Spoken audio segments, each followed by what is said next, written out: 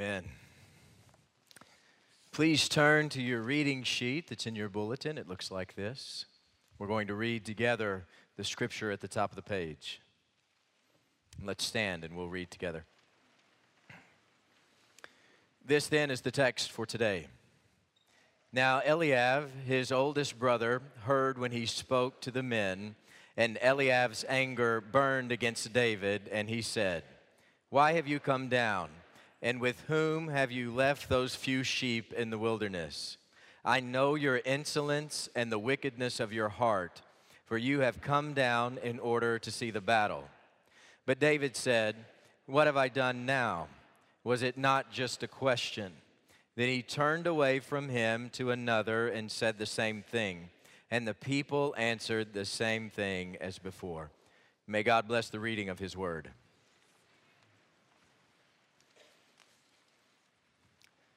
I went to an Aggie game once, and I was standing around looking around. Several of my good high school buddies went to A&M, and I loved to be with them. So to be with them meant sometimes you go to Aggie games. And I feel like that the day that I went to that Aggie game, everyone at Kyle Field was way more interested in the game than I was. We sat down on the very first row. We were in the end zone, down in the very front. And it was an amazing vantage point. We had a good time together. Then President Lofton came and stood with us. We talked to him for a second. It was quite a show that day. It was October 2013. Johnny Manziel was running roughshod over the Auburn Tigers until he got hurt in the fourth quarter. And all the Aggies moaned like they got hurt. I felt like there were 100,000 people ready to be the 12th man while Manziel struggled off the field. And there I was, just sitting there eating my popcorn. It was all a bit surreal being a bystander in College Station. But it sure was entertaining. It's entertaining to go to those Aggie games. And I feel like that's exactly what a lot of us bystanders are. Like me, they don't really care what's happening in front of them, but it sure is fun to be entertained at someone else's expense. That's what a bystander is. You're just standing around, lurking there like a fly on the wall, hoping to be entertained without any real responsibility. Ultimately, it's an escape from reality. There are many people who would rather live their lives as bystanders, not actually doing much of anything in this life except avoiding responsibility. You see, being a bystander is a beautiful thing. You have no worries. You have no rejection. You have no loss. I didn't lose to Auburn in 2013. It made for a nice day. You just sit there eating your popcorn. It's all quite cozy. But you're not called to be a bystander. You are called to be an agent of the living God, an agent of the commander of angel armies. See, Eliab, David's oldest brother, accused David of being a bystander like this, of just coming around to be entertained. He looks at David and he looks at him with anger in his heart. And he said, "What have you done with the sheep? Who'd you leave them with? And what are you doing here? Why did you run down here? Did you just want to see the carnage of the battlefield? You came here to be entertained. I know you did." Eliab gets at the heart of something there. Right? He knows the heart of many people. There are a lot of us who are ambulance chasers. But David was not one of them. That's not who our David was. Earlier in the chapter, we're told where David came from. David's father had given him that mission. He said, "You go and you help your brothers. You take this to them. You go out to the battlefield and see how it's going." David was on a mission from his father. Which brings me to my second point about bystanders. Because there's a lot of bystanders who are just out there for entertainment. We just want to be entertained at somebody else's expense. But then there are others, maybe even beyond the entertainment, that they just like to stand around and think up theories. See, Eliab had no clue what was going on in David's life, and he really didn't know what was going on the battlefield. And so he was just standing around making stuff up. Since he was just sitting on the sidelines, he had plenty of time to think up new theories. All kinds of alternative theories about what's going on the battlefield and what's going on in David's heart. This is one of the habits of bystanders. Bystanders always just talk in theory. They have no experience with actually getting anything done, so it all just kind of stays in theory. Eliab is spending his time theorizing instead of doing, spending his time talking instead of doing what he's been called to do. And you see, we get at the heart of Eliab here. He doesn't care to test to see if his theory is true. That doesn't really matter to him. He just wants to talk. And as long as he's talking instead of doing, he cannot be disproven. This is the easy way out, because everything just kind of stays in theory all the time. And when everything stays in theory, you will never lose. Because if you actually try something out, it may not work. So you never actually try it out. You just stay a bystander thinking up new theories. Talk about it all the time. This is not the way the gospel works, though. We don't just stand around and talk about the gospel in theory, hoping it's true. Christians are doers of the word, actually working their faith out and living our faith out in mighty ways. Actually doing what God has called us to do. God doesn't need you standing around thinking up new theories about Him or about anybody else. God wants you to be a doer of the word. You are not called to be a bystander. You are called to be an agent of the living God, an agent of the commander of angel armies. And here's another. Bystanders are bad advisors. You read all through there. They give all of Goliath's stats in there, right? You read verses 4 through 7. It tells you all about Goliath. The bystanders had gathered all those stats together. They were gathering all those stats so they could give out advice about what to do. So we've gathered all the stats. We've heard everything about Goliath, and we have seen the state of his impenetrable armor that this champion was wearing. He hasn't been defeated. And you know full well those bystanding soldiers were gossiping about all of the brass that Goliath was wearing, about the 126 pounds of armor that he had on, about the 15-pound spear that he was carrying, about that man that was walking in front of him with a shield so large he needed somebody else to carry it for him. All of those bystanders were ready to give good advice because they'd been calculating in their heads what needed to happen. And when a bystander sees Goliath, they look and they see a champion weighing 1,000 pounds. But an agent of the living God sees something different. That's not what David saw, was it? David saw some man who is defying his God. See, we in this room know this, that the size of the opponent does not matter in the spiritual realm. It doesn't matter how much exercise Goliath had been doing. The size of the opponent does not matter to our living God. Whatever the size of the elephant, he will fall because he was defiant towards our God. All opposition of God always falls, every time. So you are more. You're more than a bystander. You are an agent of the living God, an agent of the commander of angel armies. You are more. Let me give you another one. Bystanders have terrible resources. It looked like Saul had something to give, but it was terrible. It wasn't going to work. Bystanders always want to give you their resources because it helps them to feel like they've actually contributed somehow. But because they're a bystander, they have no idea what the needs are. They have no idea what you actually need in this instance. If you get down in verses 38 and 39, you get this awkward scene where Saul, who's described as a tall man, head and shoulders above the rest, is trying to share his armor with David, who's described as a youth, shorter than all the rest. It isn't going to work.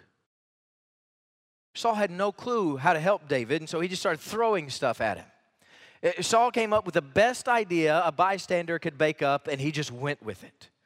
But bystander help is not help. It's a person blindly throwing resources at a problem they don't yet understand, which was obvious in this case because David saw clearly. David spoke the truth. He knew that this battle had nothing to do with armor. David had no need for armor. And he had no need for armor because he knew our God. And God had prepared him for this moment ages ago.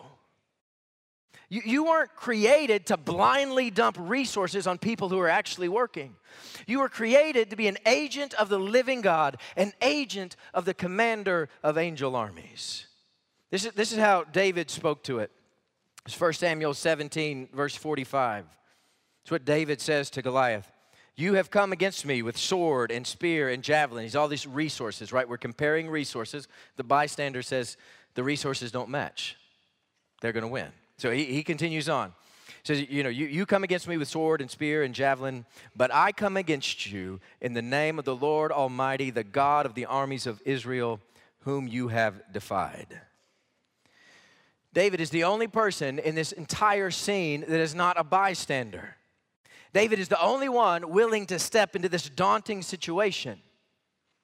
But you need to hear this morning. This is not about David. This whole situation is beyond David, right? This is something more. This is a holy confrontation of a defiant Goliath with the creator of this universe. And David is the only one willing to be an agent of God rather than a bystander. And the reason why he's the one that is willing, because he has seen and known the power of God already in his life. He's saying, I know who God can be in this situation, and I will stand and I will proclaim the name of our God in front of this giant. Everyone else must have forgotten or never known because they can't see it. They can't see the power of God here. As you work through this text, 1 Samuel 17, you see that it calls Goliath defiant 6 different times. Sometimes it uses synonyms like mock or something like that, but 6 times it says, this godless man derides our God. And the whole nation of Israel let this scoundrel determine the terms of conditions. When Goliath starts shouting at the army of Israel, they all just shrink down in fear. And do you know why the army of Israel begins to shrink down in fear? It's because they rightly started looking around at one another. And as they looked around at one another, they said, we're alone and we cannot do this. And so they just began to shrink down. They were a broken, ragtag group unable to match Goliath. That's true. And bystanders take note of that kind of thing. But David knew different. David knew the Lord. David knew another way because he was an agent in the kingdom of God. David knew that in all of his other experiences with God, God didn't let the defiant one stand tall. All defiance before God will be brought down low every time. And David knew this. David knew that he was not going in alone. This was not a situation that Israel was going to have to stand by themselves. But God was there. God was with them and building them up into a great army. They weren't alone. David knew it. And all those bystanding soldiers, they were looking around and they were looking at David with that same kind of anger and insincere comments that his brother made. They looked at David. They said, this is a no-win situation. It's not going to happen. And like everything in life, it is a no-win situation if you run it alone. But God's people aren't alone. And David wasn't running alone. He was running in the complete power and authority of our God, the creator of the universe. And follow me here. This was not unique to David. This is the same authority and the same power that was known in the resurrection of Jesus Christ. This is the same authority that's known in the power of the Holy Spirit in the church today. When you sign on as an agent in the kingdom of God by the blood of Jesus Christ on the cross, the Holy Spirit is coming too. And the Holy Spirit is coming like a mighty, violent, rushing wind into your life, filling you with the authority of God. We do not walk in fear of the defiant ones, but we walk in faith by the power of the Holy Spirit, because nothing can stop our God. You're not called to be a bystander. You are called to be an agent of the living God, an agent of the commander of angel armies who will stand against all the evil and the pain in this world. Our God is not overwhelmed. Our God is not afraid or caught off guard. And that God is available to you this morning in the person of Jesus Christ. See, through the power of the cross, you have access to this living God. The same living God that David called upon, we have access in the church today. And this power and this life that we are living will be a waste. And the cross of Jesus Christ will be missed if you live your life like one of these bystanders. See, the cross means nothing to you if you spend your days searching for entertainment at the expense of somebody else. If you're searching for entertainment without responsibility, the cross means nothing to you. The cross means nothing to you if you spend more time offering advice on Christianity rather than acting like a Christian. The cross means nothing to you if you're living your life in theories. The cross means nothing to you if you're sharing resources without getting your hands dirty. See, you're not called to be a bystander. You're called to be an agent of the living God, an agent of the commander of angel armies. This weekend I was praying with some friends. I have some friends that have a ministry here in town called Wildfire Network. And we were praying together this weekend. And as we were praying, I felt like God was giving me a picture of this sermon and this text. You know, on one side, we could see all of the pain and the evil of the world was building in a mighty way. But on this side, you can see our God, and He's surrounded by just battalions of angels. And here we are, standing in the middle, wondering what we are to do.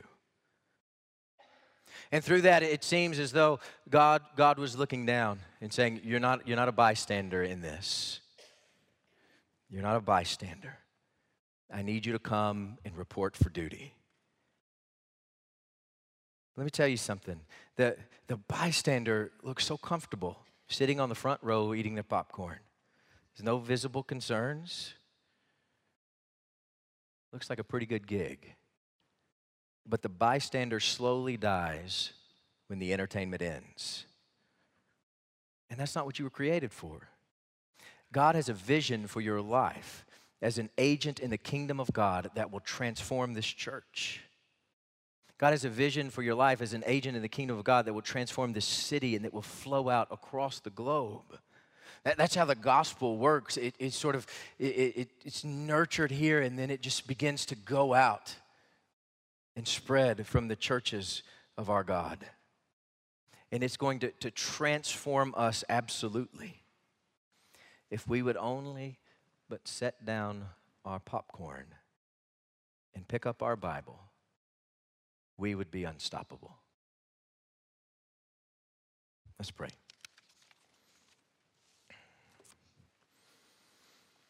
Father, we are in this together, and we are in this with you.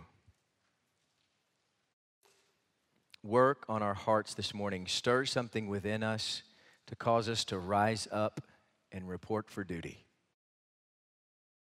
It is in your holy name that we pray. Amen.